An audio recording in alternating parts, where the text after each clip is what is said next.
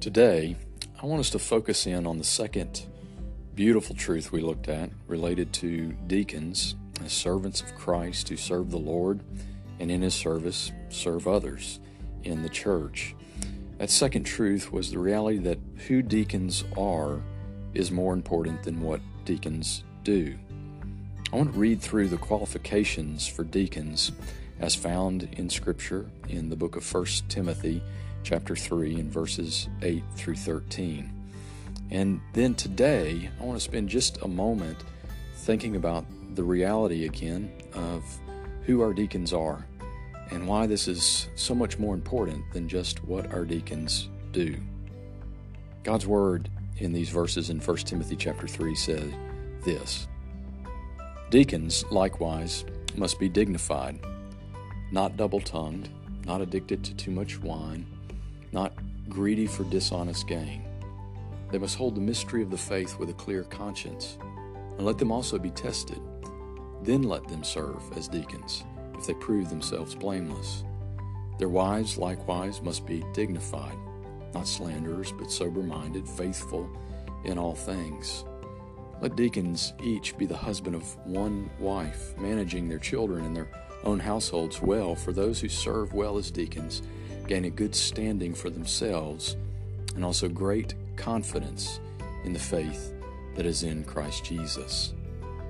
One of the things that we pointed to this past Sunday was the realization that these qualifications are what God speaks most of in the words that He speaks to us about deacons.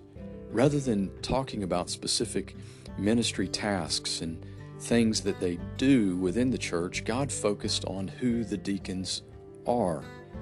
And what is incredible to me is that as we read through these verses, what we see is nothing that is extraordinary, but only what is really truly ordinary. I mean, the qualifications of the deacon, as we talked about this past Sunday, are really just the expectations of any true follower of Jesus Christ. They're what we would hope to see in the life of anyone who's been changed and given new life in Jesus, who's following the Lord in their lives, of faithfulness to the Lord and to His Word, and a growing in their conduct and their character that exemplifies and models Jesus. I love what Mark Dever wrote in his book, Discipling, How to Help Others Follow Jesus. He wrote this about specifically pastors, but as the qualifications are very similar to deacons, it could be said of deacons as well. He wrote that these are men given by the Spirit and recognized by the congregation as exemplary models. They're not perfect, but they're above reproach. In other words, their character is an example for the church. Deacons are men whose lives are an example, a model for others in the church to follow. Deacons are to be mature believers in Christ who are growing in their walk, in their life in Christ, living for Him and in leadership, just as pastors or elders. They are the ones who are modeling in their own lives and in their own homes, in their workplaces, how to be a faithful follower of Christ, what it looks like, what a life that's been transformed by Jesus looks like. Today, remember that who deacons are is more important than what deacons do.